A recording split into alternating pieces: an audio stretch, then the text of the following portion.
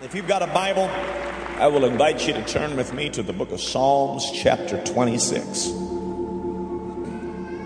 Psalms chapter 26, and I'm going to begin reading at verse 1. Psalms chapter 26,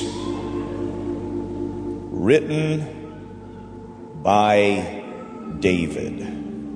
Many psalms, Asaph, several different psalmists and singers who put pen to paper and ascribed glory to God. But when we know David wrote, there is a gravity to what he had to say. He didn't just crank out songs because they rhymed or because they had a catchy tune.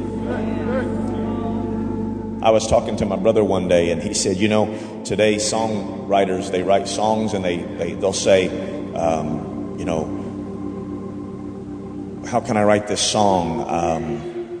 Maybe I can make some words rhyme. What rhymes with faith? Faith, space. That didn't really rhyme. This is why I'm not a songwriter. And they'll just try to come up with something that's kind of a little ditty and sounds kind of cool, and a young generation can grab a hold of it. It can become kind of faddish.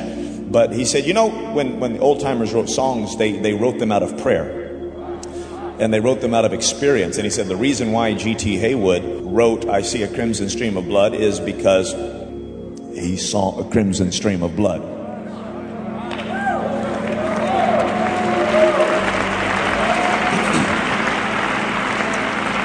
I'm interested in giving glory to God, and I'm interested in men who speak from that experience. David's one of those men. Psalms 26:1. Judge me, O Lord, for I have walked in mine integrity. I have trusted also in the Lord, therefore I shall not slide. Examine me, O Lord, prove me, try my reins and my heart. For thy loving kindness is before mine eyes, and I have walked in thy truth. He gives a description of his efforts to find a place in God of communion and fellowship and rightness.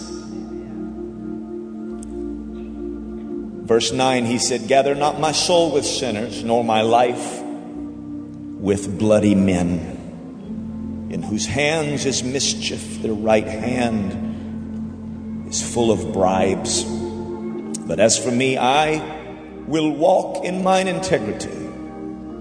Redeem me and be merciful unto me. My foot standeth in an even place.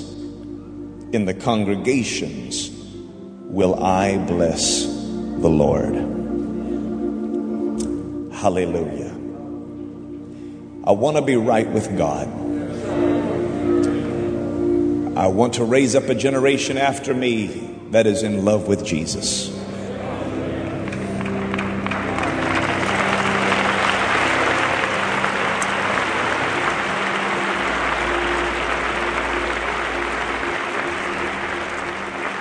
And tonight, by the help of God, I want to preach to you a message I've entitled, My Foot Standeth in an Even Place. My foot standeth in an even place. Look at the person next to you. Tell them, I'm looking to find spiritual balance. Reading this portion of Scripture, the phrasing, the choice of words,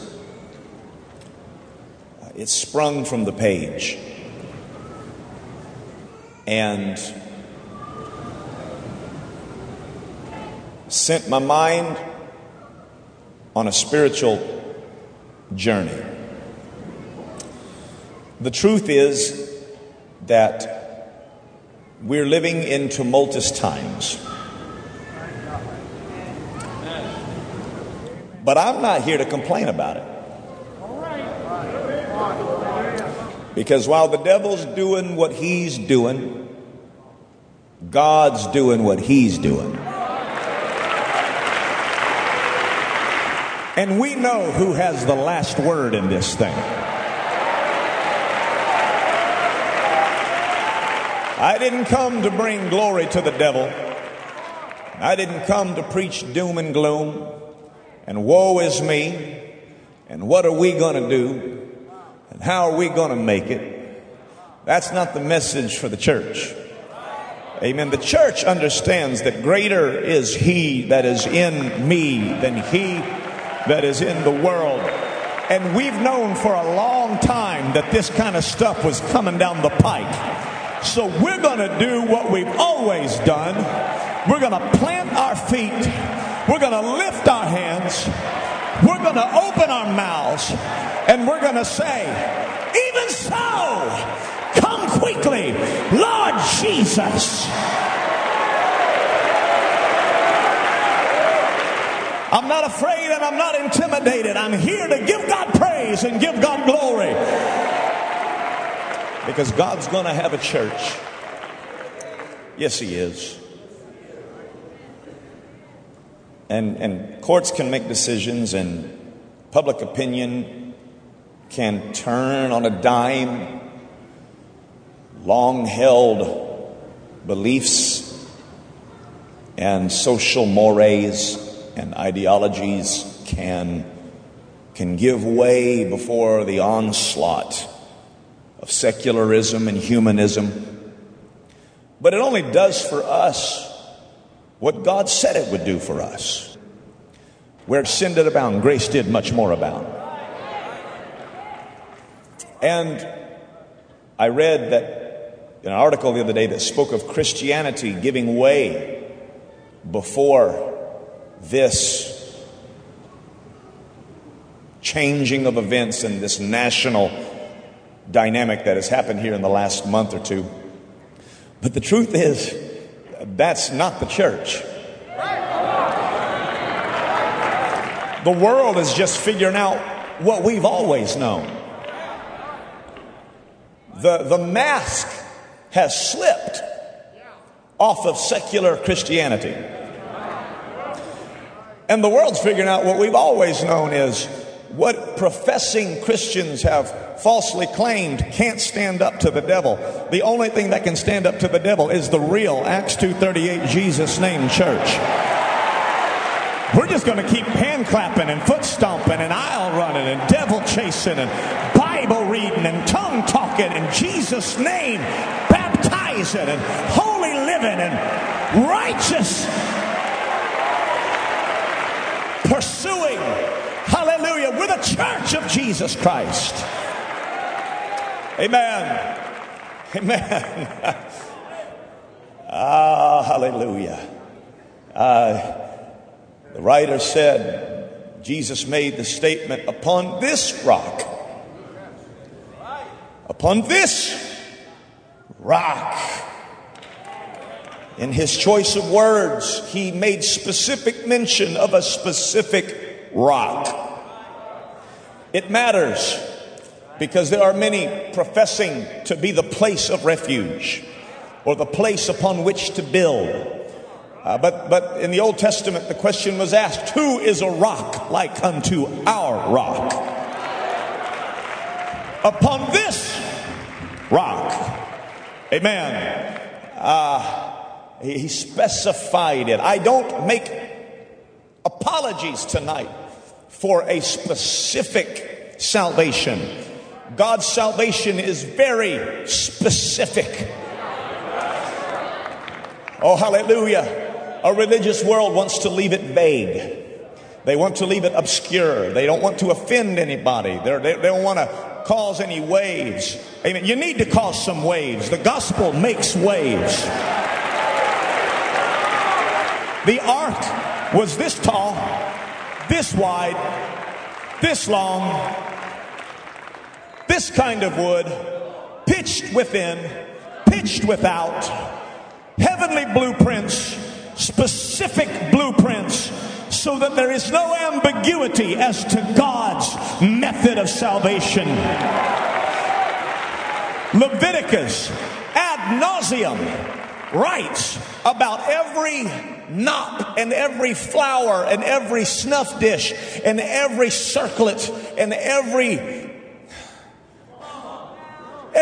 board, every beam, as they build the Old Testament transmission of salvation. And God said, see that thou make it according to the pattern that I showed thee in the mount. It is a specific salvation, and it's no different today. A specific God demands a specific salvation, that you must repent of your sins and be baptized in the name of Jesus Christ for the remission of those sins, and you shall receive the gift of the Holy Ghost. And lest we get vague, you will speak with other tongues when the Spirit of God speaks through you, and you will cry, Abba, Father, and His Spirit will bear witness with your spirit that you are a child of God.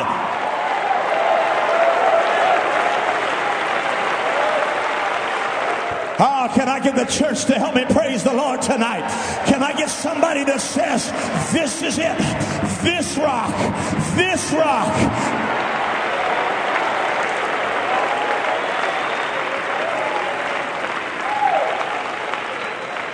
And then he took possession of it. He said, I will build my church. Amen. It's God's church. It's God's church. That's significant, because what it means is that if there is another masquerading, that hell shall prevail against it. The gates of hell shall prevail against every pretender, every counterfeit, every fly-by-night, every compromiser.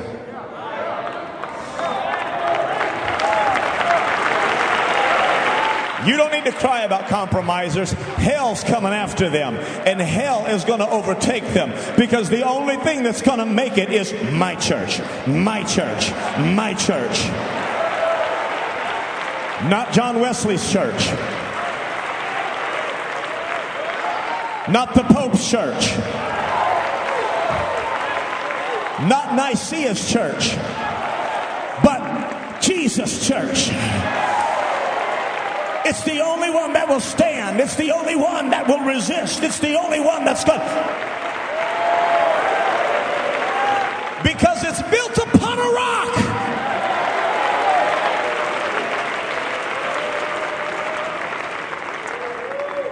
Hallelujah. What I'm going to preach to a degree on tonight is, I want to talk a little bit about balance. I want to talk about balance. It's not maybe the most glamorous topic, but glamour is overrated sometimes. I don't want to just shout and run on Saturday night and then backslide next week.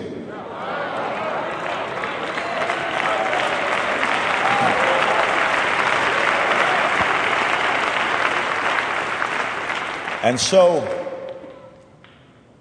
if we're going to be the church of this age, the Bible says, upon whom the ends of the world are come, then it behooves us to be a balanced church. It's the kind of a thing that the devil would like to disrupt. I'm going to tell you tonight, the devil would like to make us lose our balance. He would like to cripple us with regards to our progress. He would like to slow us and stop us. Fascinating portion of scripture where Adonai-Bezek would take the kings of the conquered armies, and he would cut off their right thumbs and their right toes, their big thumbs and their big toes. And in doing so, he would incapacitate them. He would ensure that they could no longer pick up a sword. And he would ensure that they could no longer pursue. And they could no longer flee. And he would rob them of the most fundamental traits of humanity. Being able to stand upright is a phenomenon peculiar to humans. There's others in the animal kingdom that can stand to a degree, but it's the erect posture of humanity that gives its distinctive look. Anthropologists call us bipeds. That's a fancy word. It means we got 2 feet. And we walk, and we progress, and we look, and we gather, and we move according to the will and purpose of God in our lives. We are made in the image of God. Hallelujah. A distinct advantage over the animal kingdom, and it requires balance. It's such a subtle thing. It's so subtle you forget about it. It's something learned from the earliest toddler who wobbles and weaves and totters until you become the young adult. Dexterity applies itself, and athleticism and nimbleness of foot comes, and then we grow old and we lose it all and we totter and wobble again. Balance. It's probably not the most glamorous topic, but I'm going to tell you that without balance, you cannot do the will of God. We cannot stagger into heaven. We can't barely make it into heaven. We can't hang on by our fingertips. We can't just somehow barely scrape by, but we are to be strong in the Lord and in the power of his might. This thing is to be a lamp unto our feet and a light unto our path, and the steps of a good man are supposed to be ordered of the Lord. And I'm walking, and wherever the sole of my foot falls, I'm taking dominion for the kingdom of God, and I'm claiming Abrahamic promise, and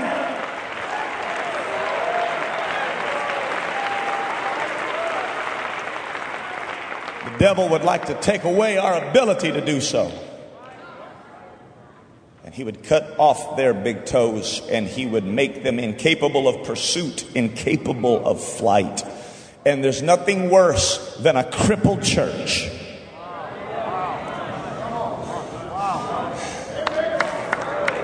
You're seeing it now. People are scared. They're losing their minds because they're seeing the inroads of sin as society changes. People are seeing things today that 30 years ago would have been impossible to see.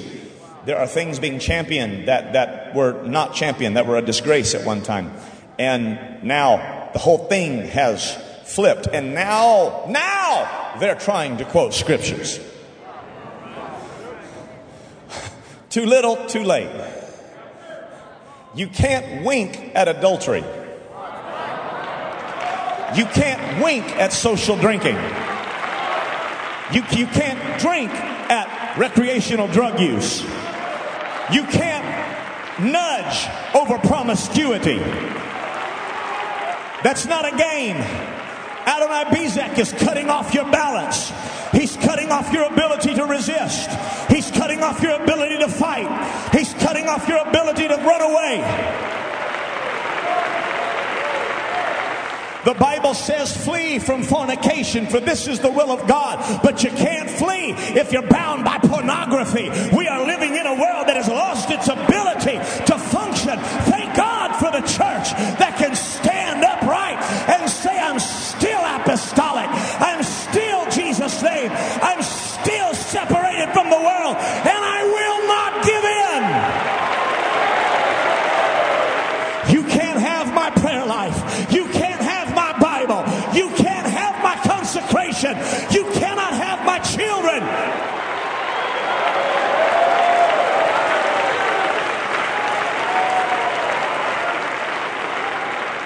I'm going to stand by the grace of God. There are still young men standing. The ability to stand requires the ability to balance. If you've lost that ability, when the enemy comes and when laws change, when you try to stand up, you find yourself incapable. Hands that had thumbs cut off a long time ago can't grip swords.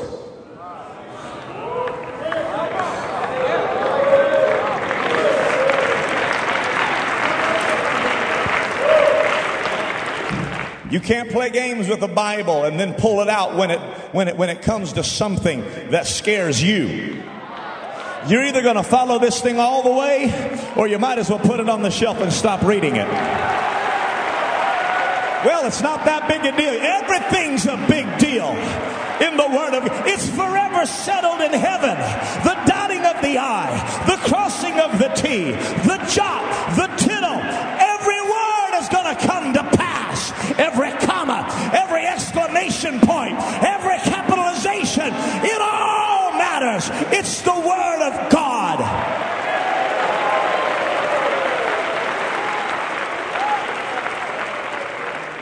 And it levels the playing field.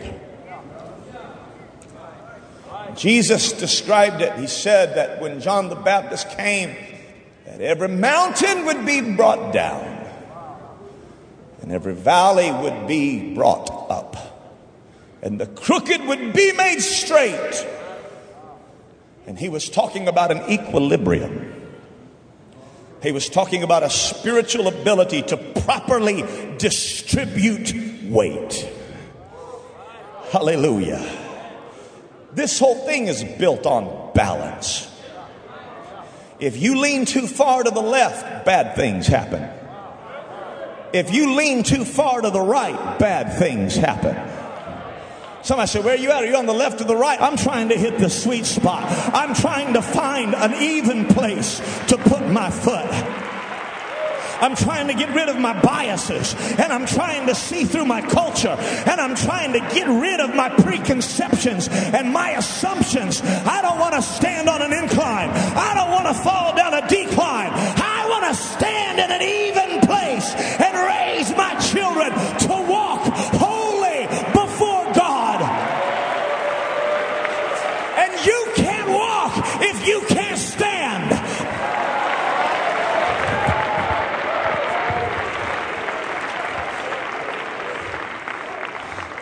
Praise God. We're here because of balance. Amen. God told Job, where were you when I fastened the corners of the earth? Where were you when I bound the winds? Where were you when I balanced the heavens? Whew. Atheists will tell you that we're a cosmic accident. We are a blip in the space-time continuum, and we're just real lucky. And they say we don't mean much. I think they're looking through the wrong end of things. That's what I did as a kid, you know. I pick up binoculars and I look through the wrong end. I look through the big end and everything looked little. Flip that thing around, look through the right end and everything looks big. Flip that around. I think we matter a lot.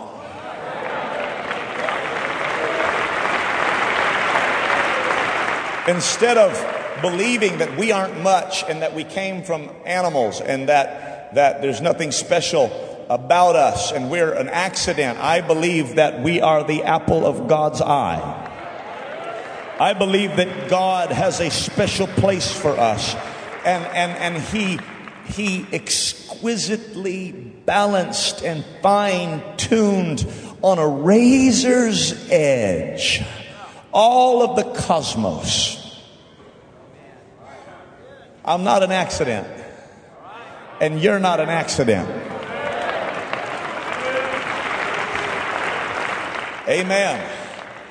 God balanced this thing. He put stars and stars across the canvas of the night. He flung them out and placed them in such proximity to where gravitational forces multiplied and amplified by the billions and hundreds of billions, holding each other in a state of constant tension. Hallelujah. Moons and planets and solar systems revolving and whirling at light speed and faster, and dizzying array of heavenly balance. And you have stars out there, Andromeda Galaxy, Milky Way Galaxy, Castor and Pollux and Betelgeuse and red giants and absolute marvels of the natural world. And they hold each other into orbit. They hold each other in tension. They hold each other in balance. God has it there for a reason. He has that there so that that doesn't move, and that there so that that doesn't move, and that and that and that and that. An intricate gridlock until you come closer to home. And he's got Pluto, and he's got Uranus, and he's got Neptune, and he's got Venus, and they're all intricately there. That's not an accident. That's a balancing act by heaven. And you've got the earth, and it's not just the earth, but it's tilted on its axis at such a degree and a rate of rotation so that we could hold an atmosphere. And the reason he did all of that was so that everything that hath breath might praise the Lord. He did it all for his glory. He did it all for his people. He balanced it. He stretched.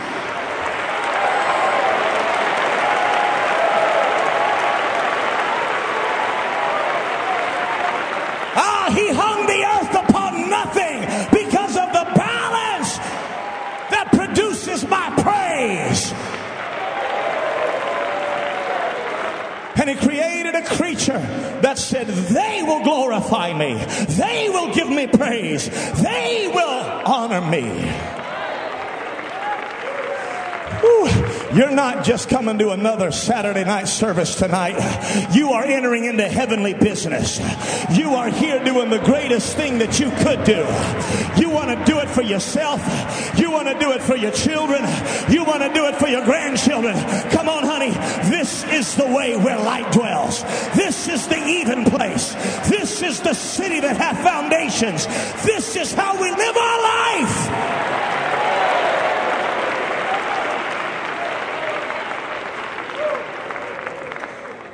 Amen. Balance. Balance. God distributes it. Mountains brought down, valleys brought up, highways made straight. God's demolition crew will go to work on you to bring an even place. I preached it last night in Birmingham. I spoke about Zerubbabel, where God told him that it wouldn't be by might, it wouldn't be by power, but it would be by my Spirit, saith the Lord.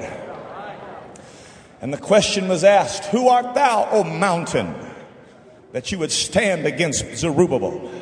But before him you shall become a plain. The impossibilities of this world level out before the God of heaven and earth. I want God to go to work on me to take away the mountain peaks and the valleys of my life. The spiritual geography that makes up the landscape of my spirit. If I've got some proud mountaintops, I want God to go to work on my pride. And I want him to start to bring down those mountains. God's got a way of humbling you. God's got a way of bringing you down. God's got a way of leveling the playing field. Don't you get mad. Don't you get upset. That's just God leveling you out in the Holy Ghost.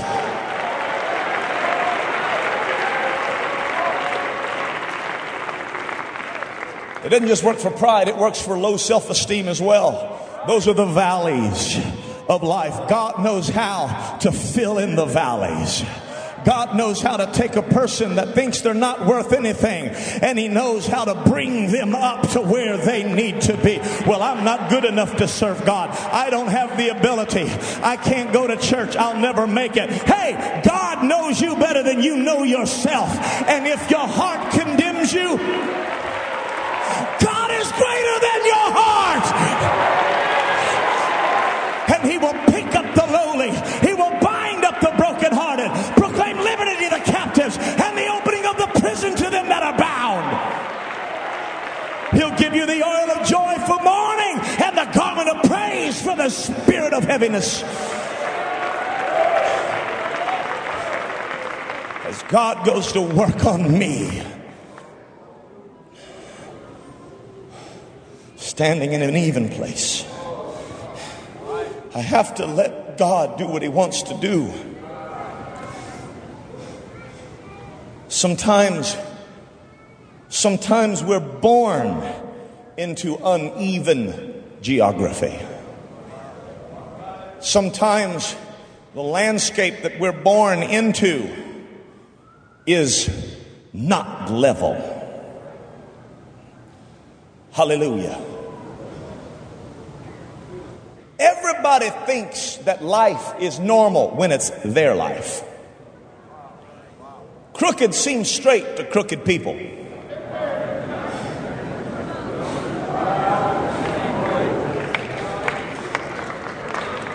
Well, the way I see it, we don't want to know how you see it. We want to know how God sees it. Well, it makes sense to me. I don't want to know who it makes sense to. I want it to make sense to God. It is not in man to know his salvation. What man can understand his faults? David said, cleanse thou me from secret faults.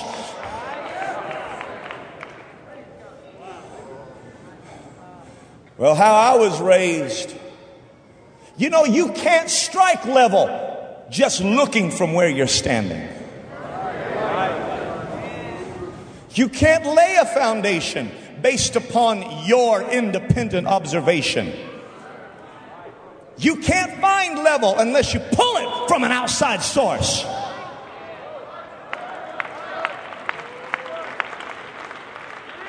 Oh, hallelujah. I feel the Holy Ghost right now.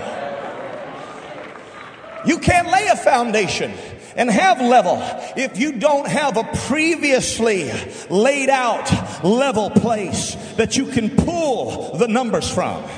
You've got to have an engineer who has already surveyed and already laid it out and has determined this is level. It may not look level to you. You're standing on a mountainside, but it is level. The instruments say it. The gauges say it. The aerial view says it. You just can't see it from where you're standing right now. But if you pull your numbers from the level place, honey, it'll be even. It'll be... I don't care if we do live in 2015. I'm not pulling level from the Supreme Court. I'm not pulling my numbers from society. I'm pulling my numbers. I'm looking. I laid in Zion a stone, a tried stone, a precious cornerstone, and he that believeth on me shall not make haste. Honey, I want to be built on the apostles, the foundation of the apostles and prophets, Jesus Christ himself being the chief cornerstone. Ooh, hallelujah. Man, I'm not building just to build. I'm building to last.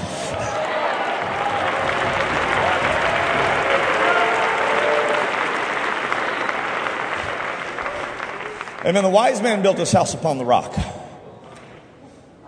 The man that hears the word and doesn't do it built his house upon the sand. Didn't just say he built it on the rock. I said he digged down and he built it on the rock. You're going to have to dig through some commentaries. You're going to have to dig through some religions. You're going to have to dig through your upbringing. You're going to have to dig through your bias. Yarabokoshaya. You're standing on an incline and you don't even know it. You gotta dig down. It's the only thing that is level. It is the only thing that is permanent. Hey, I'll take level and steady over flashy and exciting any day. Flesh and excitement will come and it will go. But level has a way of remaining. Level has a way of standing. I might not have the most, but I'm standing. I might not be the most flashy, but I'm standing. I might not be the wealthiest, but honey, I'm standing, I'm standing, I'm standing. Oh, stand therefore, having your loins girt about with truth.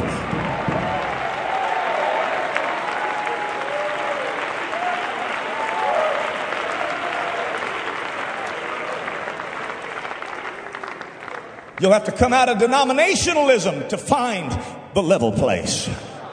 You'll have to come out of religion to find the stone that was laid in Zion. He's the stone that the builders rejected, but honey, he's the head of the corner. And I'm glad I'm in a Jesus name church that knows who that stone is and knows that it's been through the flood and the flood couldn't turn it. It's been through the fire and the fire couldn't burn it. It's the church. Come on, I need some young men to help me stand. I need some established things to help me stand.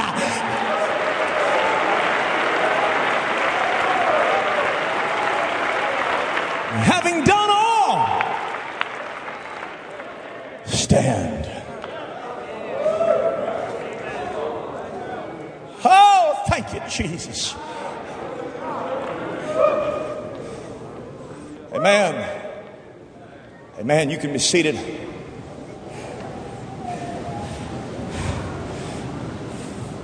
It's wrong to lean too far in one direction. It's wrong to overly distribute, because this thing isn't about just one thing, it's several things. When you walk, there's many muscles that come into play. And you can't afford to overemphasize any one thing, but it's about balance. If you don't pray, and you focus your energies on jobs and homes and boats and education. Oh, I'm all for education, but it's awful easy to put a little more weight on the education leg. And you'll find that you begin to analyze and you begin to grow cold. The smarter we get, the less reliant upon faith we become. Hallelujah. Hallelujah. It is possible to overbalance in the wrong direction. Amen. Go to college, get a degree. I hope you get a couple degrees, but don't ever forget how to pray.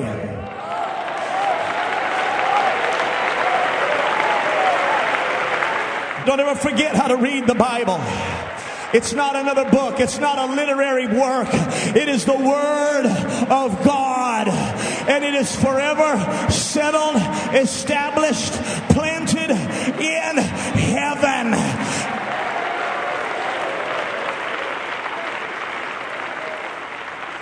I can't grow out of balance in natural things. I don't want my preaching to get so smart that it's not anointed.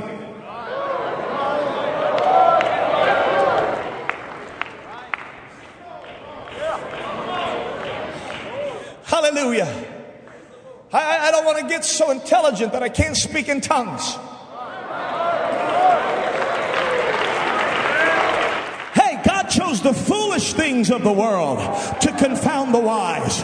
And He knows the thoughts of the wise, that they are vain. I'm here to lean on Jesus.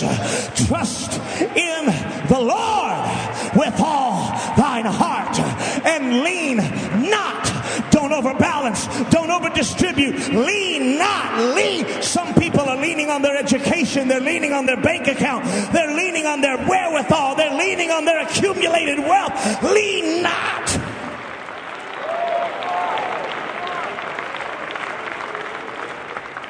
I don't care how smart I get, I got to have a pastor. I got to have a man of God that can grab me by the collar and say, wait a minute, I see something. Wait a minute, I'm noticing something. I got to have somebody that can pull my coattail.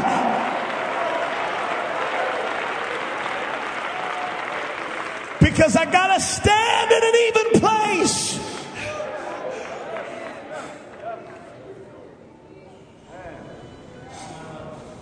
You'll find that what you allow and the unevenness that you allow into your life, your children will take it further.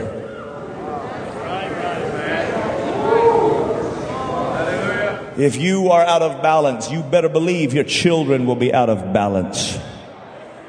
And Eli's do not produce Samuels, they produce Hophnis and Phinehas's.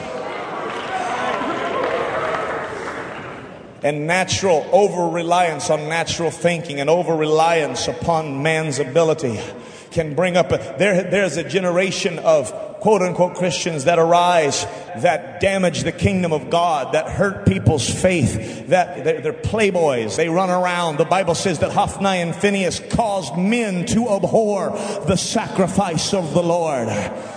People pointed to them and looked at them and knew that they were living in sin. An out of balance leadership structure, an out of balance church that wasn't finding that place, that level, even place. They had forgotten the prayer room. They had forgotten the scripture. They had forgotten the fasting. They had forgotten the consecration. And now the lamps have grown dim and have gone out and the ark is neglected. I'm telling you, there's nothing good that can come out of that as the geography begins to become more and more disruptive. I don't want to learn how to preach. I don't want to learn how this thing works. I don't want to learn how to play church.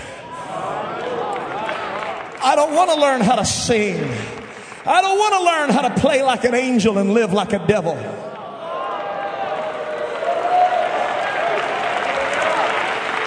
Well, we got to let them keep on playing the piano. They're very talented. Hey, you're killing them. You're not just killing the church, you're killing them. They need to find an altar. They need to be broken before God. They got to find an even place. Because they got to be a Christian before they're a preacher. They've got to be a Christian before they're a musician. My foot standeth.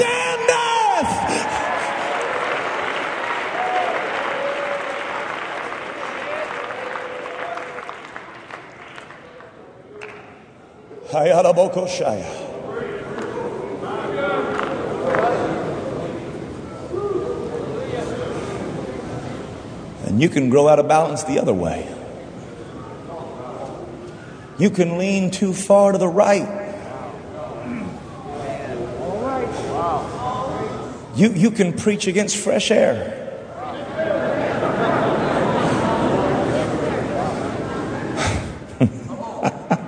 Oh man, I shouldn't even go here, but I just think there's too much work to be done to be staggering around out of balance.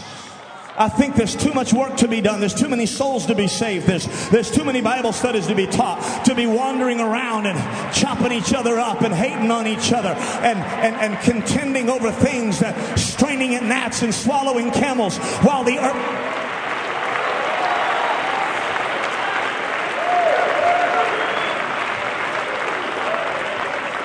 My, I feel the Holy Ghost right now. You can push people and push people and push people and push people into a preconceived idea, and you can be strict and you can be tough and you can be mean and you can call it authority all you want to, but be careful that you're not out of balance and you're about to fall. I've seen too many people that preached against everything that moved, that when it hit them, they went charismatic. I've seen too much of that happen to not preach against it.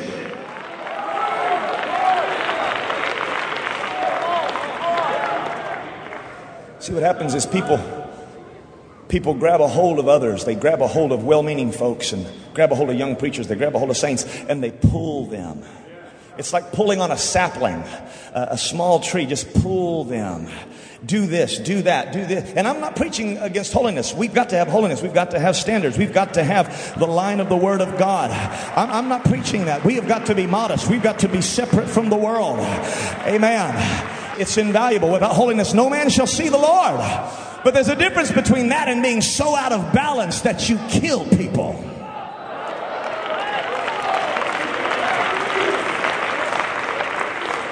And you can pull them and stretch them. And there's a tension that grows inside the body of that sapling. You ever wonder why when people backslide from extreme stuff, they don't just go into little stuff, they go into extreme sin? It's because when the cord is cut, when the patriarch who believes certain things, that preach certain things, when that cord's cut, when he dies, when his ministry's over, or whatever happens, that sapling snaps back violently in the other direction. And it gives justification to people to live however they want to. I'm not interested in living extreme left or extreme right. I am interested in finding the level ground. I'm interested in finding the balance of judgment and mercy. And if we're going to balance in judgment and mercy, I'm always going to lean towards mercy, because mercy rejoiceth against judgment. We got to preach it straight, but we got to preach it with the love of God and the compassion of the kingdom. Come on, somebody. I'm trying to find level ground. I'm trying to find a level place to stand, for my son to stand, for my children to stand.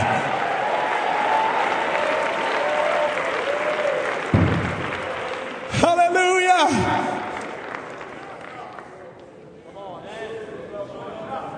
I feel the Holy Ghost right now.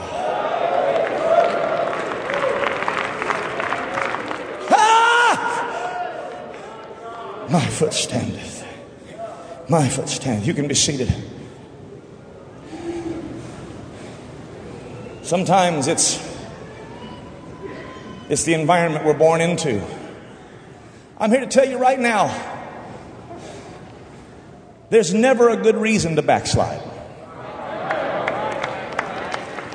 Even if you were born into challenging circumstances, even if you were born topsy-turvy, even if you were born into a dysfunctional family, or if you were born into an oppressive environment of some kind, there's no reason to backslide. Don't blame God. Don't blame the church. The answer isn't hatred and bitterness and backsliding. The answer is to find even ground.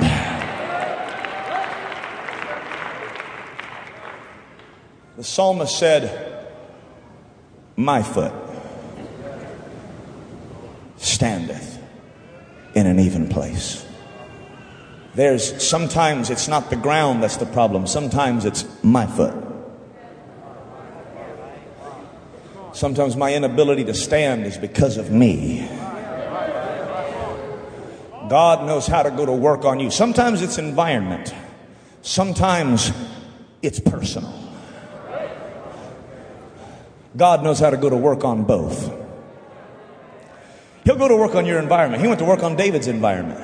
David's born into a dictatorial setup. David was born into a corrupt monarchy, where a man had forgotten to pray and had walked away from the things of God. We don't want to talk about it, but it happens. I see people damaged by churches and religion more than I ever have in my life. It's true in denomination, and it's even true in apostolic ranks. Praise God. Man, I don't want to get too straight, but I don't know how to preach it any other way. This is how we find the level ground. And it's possible to get so involved in a warped paradigm, a prayerless lifestyle, and just trying to establish your own kingdom that you can forget what the kingdom's all about. You can forget we're supposed to be fighting Philistines. We're not supposed to be chasing David.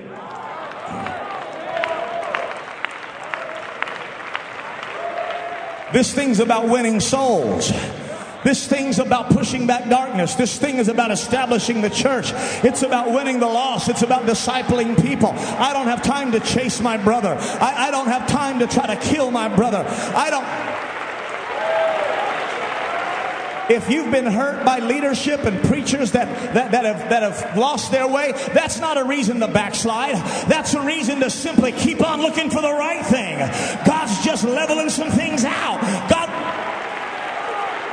You don't know what they did. You don't know what they said. You don't know how much they hurt me. Hey, Saul can throw his javelins all he wants to. I'm going to keep on playing my harp. I'm going to keep on praising God. I'm going to keep on living for Him because I'm looking for the even place.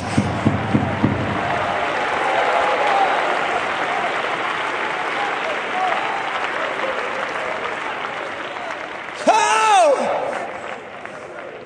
Can I talk about this for a little while? Amen. You can be seated. My goodness, how do you even say it? You don't know what they said to me, Brother Urshan. They hurt me. They hurt my wife. They're filled with hatred.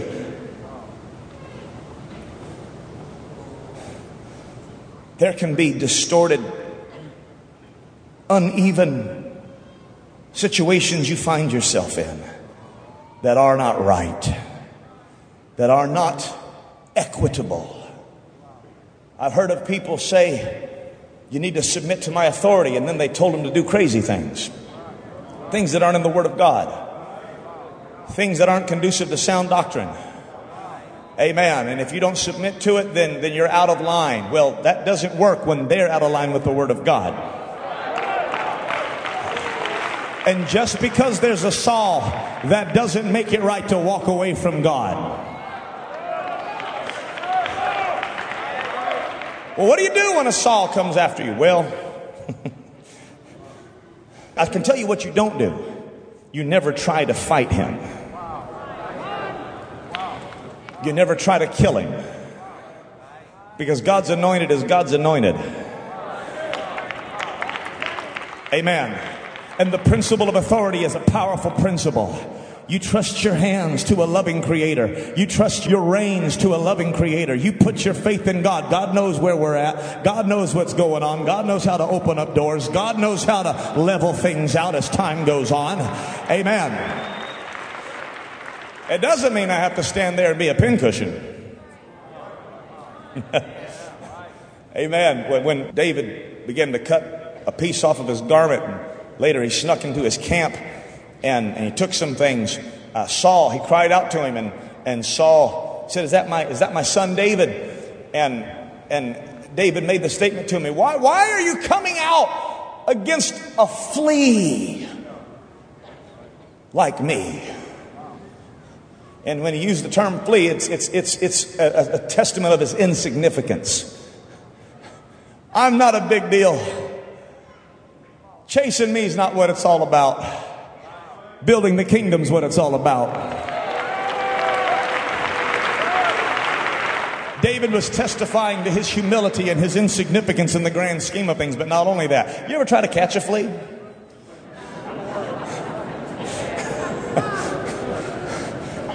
I mean, they're little, man. You can't hardly see them. And you try to go and they jump, and then you try to, and they jump, and they jump, and they jump, and that's what David was doing.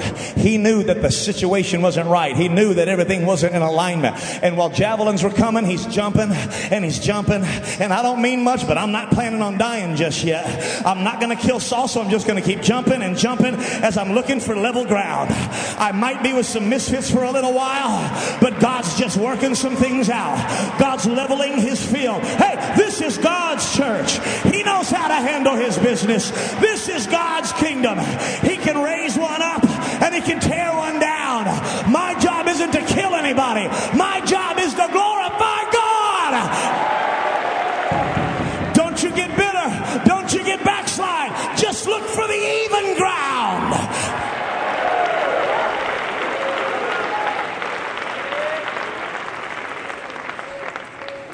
You can be seated. I'm trying to close. I'm trying to wrap it up.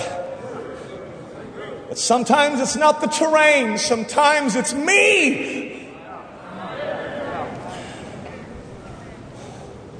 If you read about the lame man at the gate, beautiful, when Luke would describe healings, he described them differently than Mark or Matthew or John would. They would say the lame man walked.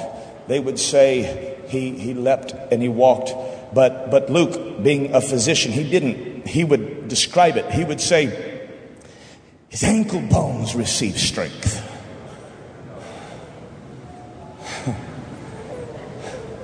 Sometimes the brokenness is in me. We see Jacob living a life, and there are things in Jacob that are admirable, but there are also things that are troubling. One thing, he desires the birthright, but another thing, he's awful quick to deceive. It leaves one with an unsettled feeling and wondering if his ground's completely level. God knows how to level the ground. God knows how to handle hypocrites. He knows how to handle the half-hearted. He knows how to even sincere good people that are weak. God can put you in circumstances that will make you sink or swim. Don't get mad at God when God's excavators start rumbling over your spirit. God knows how to bring a Laban into a deceiver's life. He knows how to run him through the ringer. He knows how to take years off his life. He knows how to work on him until some mountains come down and some valleys come up. God knows how to provide an even place.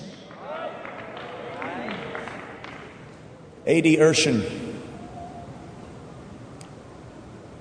in his ministry, saw scads of people healed.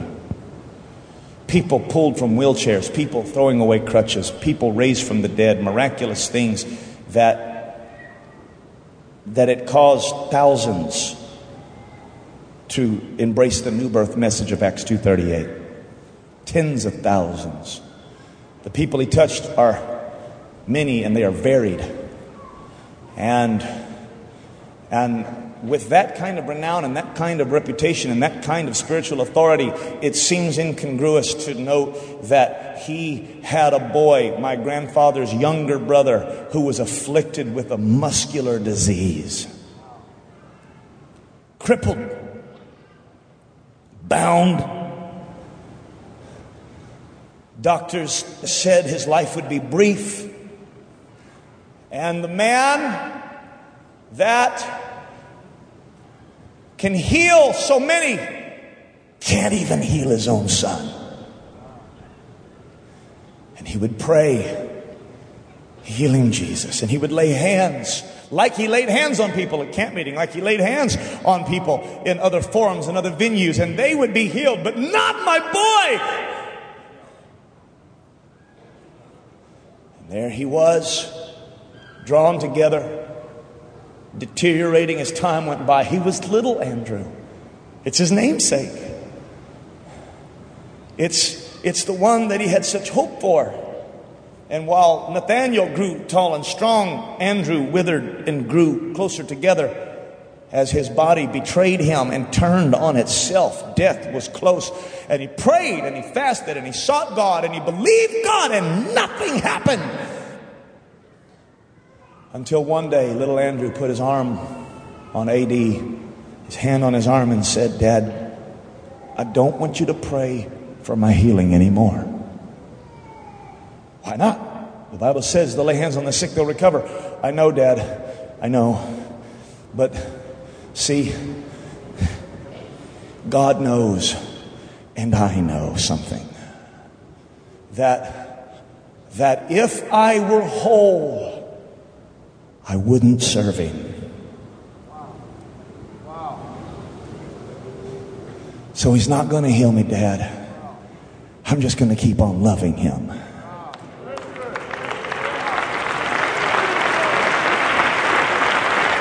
Because the answer isn't wholeness. The answer is standing in an even place. This is why if our right hand offends us, we cut it off. This is why if our right eye offends us, we pluck it out. And if our foot offends us, we cut it off. Because I'd rather enter into heaven blind than enter into hell being able to see with 20/20 vision. If God has to remove some things, if God has to redistribute some things, if God has to take away some supports to where I've got to limp a little bit to redistribute the weight of my spiritual man,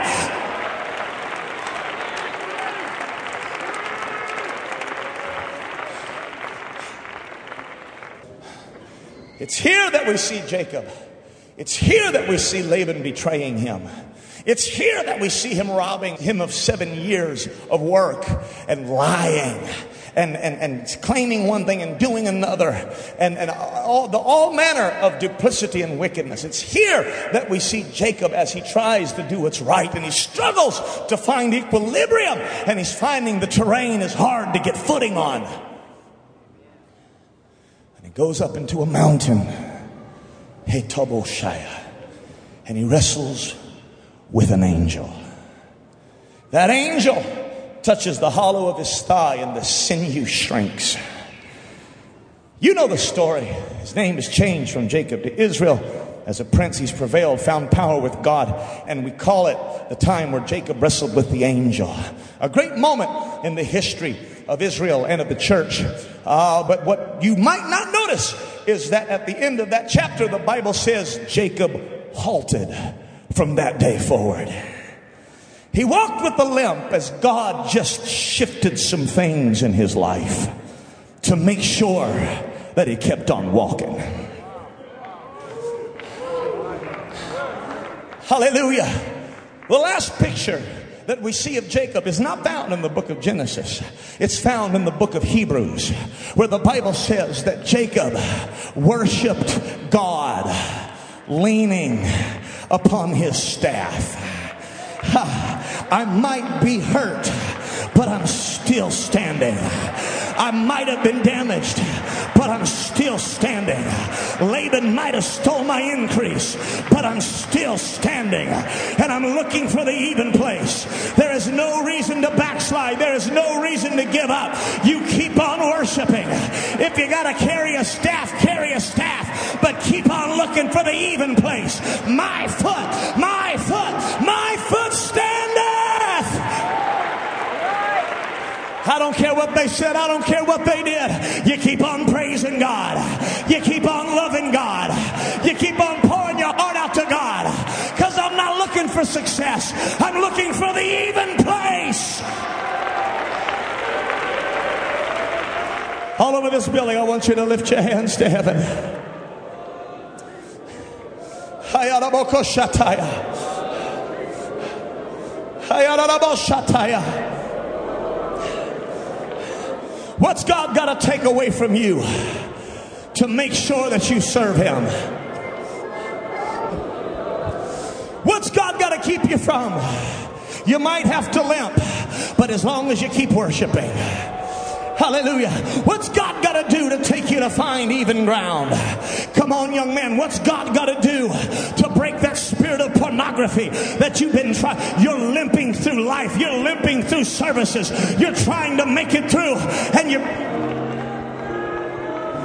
What's God got to destroy? What's God got to touch? What's God got to save you?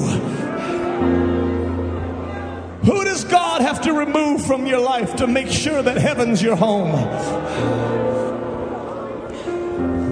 Hallelujah. This first night of Arkansas camp meeting, I want some people to come down here and lift your hands and find the even place. Try me, my reins. Judge me. Wash me. I'm looking for the even place. I don't want to lose this doctrine. I don't want to rationalize my bitterness. I don't care if a leader fell. I don't care if somebody mistreated me. My foot standeth. My foot standeth. My foot standeth in an even place. Friends can leave. leave me. Friends can betray me. Society can make decisions, but I'm going to stand. I might be leaning, but I'm going to stand.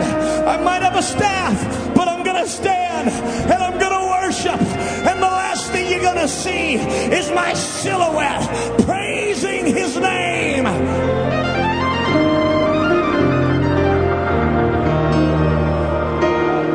Come on, double-minded.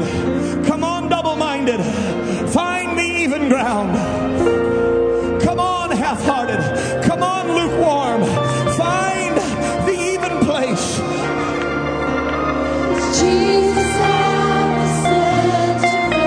What's God got to do to distribute it right? Come on. Come on.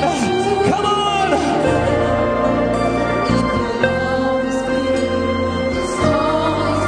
My foot standeth, my foot standeth, my foot standeth in an even place.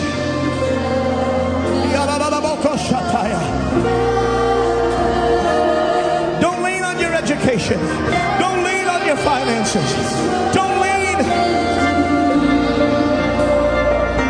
lean on backslidden counsel. Don't lean on society's morality. I'm standing. I'm standing.